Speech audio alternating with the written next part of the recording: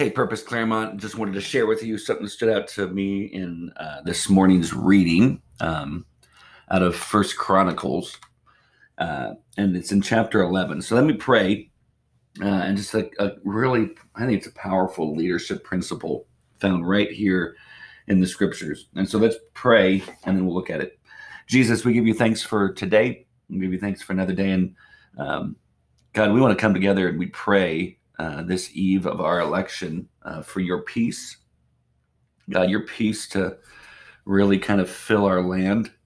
Father, I pray that I thank you that your will be accomplished as it comes to who is like what you place all authority. You put all authority in place. And so, Father, I pray that we as followers of Jesus would find our hope and truth in that we would show unity and peace and be citizens that bless. So God, I pray that you would help us respond appropriately and to be an impact on people. And then now as we open up First Chronicles and just look at this, I thank you, God, again, for showing this and revealing this. Everything that we learn from Scripture is your revelation. And so we pray that you would reveal by your Holy Spirit. We pray in your name. Amen. Okay, so in chapter 10, the writer talks about Saul's death. King Saul died, and as well as his sons. And when you see, and this is a hard verse. I mean, really, what happened is, when you go look at chapter 10, verse 3, it says the battle pressed hard against Saul. So he's in battle against the Philistines. The battle pressed hard against Saul, and the archers found him, and he was wounded by the archers. And then Saul said to his armor bearer and says, "Draw your sword and kill me," because he was afraid of how the Philistines were going to treat him if they captured him. The armor bearer wouldn't do it because it says, quote, "For he feared greatly." He couldn't touch the anointed. He couldn't touch the king in that way. So Saul fell on his own sword and killed himself. And then the armor bearer saw him die and killed himself. So it says that the archers found him and wounded him. When you jump down to verse 14, actually the verses 13 to 14, so Saul died for his breach. Here's the reason why he died. For his breach of faith. He broke faith with the Lord in that he did not keep the command of the Lord, and also consulted a medium seeking guidance. He did not seek guidance from the Lord. Isn't that weird? He could have gone to God. He could have repented and sought guidance from the Lord, but he didn't. In other words, instead of doing that, instead of seeking guidance from the Lord, he actually went to a medium, a spiritist who would speak to the dead in order to give guidance to Saul, which is, when you look in Scripture, God hates it. He abhors mediums. He says, absolutely not. Do not speak to mediums. Do not. In fact, he wants them driven out, doesn't want them around. But he does it in secret. It says, and also consulted a medium seeking guidance. Verse 14, he did not seek guidance from the Lord. So therefore, based upon everything in verse 13, therefore the Lord put him to death and turned the kingdom over to David, the son of Jesse. That's a hard verse to swallow. We're not used to verses like that. Or at least if we're not spending time in the Old Testament, we're not used to verses like that. We know that the archers found him, but all of that orchestrated by God, that God ultimately is the ultimate judge and has every right to do whatever he wants to fulfill judgment. And his judgment is right and righteous and pure and good. And so God accomplished what he wants, and the kingdom is going to go to David. Now watch this. In chapter 11, verse 1, then all Israel gathered together to David at Hebron and said, "Behold, we are your bone and flesh. In times past, even when Saul was king, it was you who led out and brought in Israel. And the Lord your God said to you, you shall be shepherd of my people Israel, and you shall be prince over my people Israel."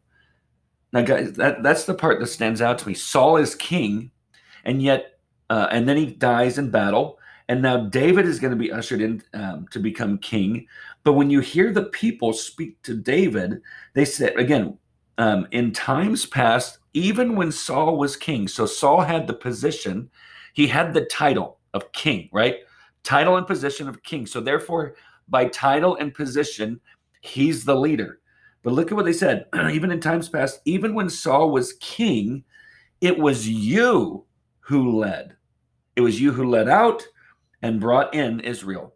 In other words, Saul had the position and the title, but David had the influence. Look at it. Saul had the position of leadership and the title of leadership, but he wasn't the leader. What these people were saying is that while Saul had the title and the position, David is the one who had the influence. For those of you that are placed into a place of leadership, you have the title, you have the position of leadership. My question to you is, do you have the influence? The influence is what makes the leader. And if you are the leader, yet no one is willing to follow, then are you really a leader? But when you look at this and say you don't have a position of leadership, maybe you're under everyone, or you're just starting out, or you just don't have that, and yet you're working within a team. Friends, still be a leader. If God has called you to be a leader, especially if he's given you a spiritual gift of leadership, not everyone gets that spiritual gift of leadership. It's whoever God wants to give it to. Like the Holy Spirit is the one who gives out the gifts of the Spirit, and it's based upon his will and his desire. And so if you have that spiritual gift of leadership, but you don't have the position or the title, what do? You still lead. You still influence for the betterment of your job, your business, your organization. If you're a ministry leader for the ministry, you may not be top dog in the church or the organization, but you still have influence, and God wants you to use that influence. When you see it again, in times past, even when Saul was king, title and position, it was you, David, who had influence. It was you who led out and brought in Israel. You led out, that's leadership, and people would follow him. And then he brought them in. And this is what stood out to me, those two things that David did. You led them out. That's the leader. The leader calls people, hey, follow me. Let's go. But the leader, you led them out. The only way that I can lead someone out is that I'm going before them, or I'm going right next to them. I'm leading them where they should go. And so even as a leader, I'm still being led. There's people in my life that I've submitted myself to, and they are my leaders. Like I follow their lead. So if you're a leader and yet you don't have anyone that you're following who leads you, you might want to pull back, and you might want to ask the Lord, hey, God, reveal to me who I could approach, who could invest in my life so that I become a better leader. So to lead someone or a group of people out, you have to be in the front. You have to be leading them. And what's important about leading others is you can only lead someone where you've been. As far as, like, if you want to lead a group to a certain place, especially now I'm going to talk about with relationship to Jesus, you can only lead them as far as you've been. So if you're not spending time alone with the Lord in the Word or in prayer, you're not practicing I'm so used to social distancing, spiritual disciplines. If you're not practicing spiritual disciplines in any way, and yet you're trying to lead people into a deeper relationship with Jesus, and maybe you're a gifted communicator and you are a gifted leader, but you're not spending time alone with the Lord, I promise you this, you are not impacting your people as well as you can. For ministry should flow out of our relationship with Jesus, not replace it. That our relationship with Jesus is first and foremost primary. It's what we were created for, and our leading and our pastoring, our shepherding, and I'm talking to ministry leaders, if you have that position in the church, it should flow out of rest in Christ, not be work that all of a sudden we get alone with God because we need some rest. No, let everything that we do flow out of abiding in Jesus. For those that say, I don't have a ministry, quote unquote, leadership position, I'm not in the church in a paid position, which totally fine. I mean, it's where you are is where you're supposed to be. And so if you're leading an organization, you're leading a business, you're a teacher, you're leading school, or you're an administrator, whatever your place is, it's the same thing. That if you're a follower of Jesus, you spend time alone with the Lord in the Word, in prayer, practicing spiritual disciplines so that you can impact those that you're having an influence on, those in the business field, that you can impact and lead them. You servant lead them, and it comes out of a relationship with Jesus. Those in the education, those who are impacting students, those who are leading the schools, same thing. You should be. That is what God has called you to do, to impact the world in a way that's going to advance his kingdom. And so don't think, well, I'm not doing ministry. You are absolutely doing ministry. Ministry is anything that we're doing, any work that we're doing that God has called and gifted us to for the purpose of advancing his kingdom. Not everyone is called to be a quote unquote pastor. And yet there are so many people who are called to be in leadership, and they're placed in different ways, in different places. And that's where God wants them to be. And so you may not have the top title and you may not have the top position, but you're still called to have the influence of leader. And so to lead out, I say, is leading. You can't lead anyone unless people are following. And if you're going to have people follow, you got to make sure you know where you're leading them to. And then second, brought them in or brought in Israel. That's the part where I look and go, that's kind of like, that's caring for them. Like we went out and we're going to come back. I'm going to care for you. I'm going to bring you back so we can take a break. We can rest. Then we're going to go back out. We're going to take a break. There has to be this ebb and flow. Like we're going to advance. We're going to pull back a little bit and take a break. So if you're leading an organization or a business, you lead them out. And then when you've achieved some of these milestones that you're trying to get to, pull back a second.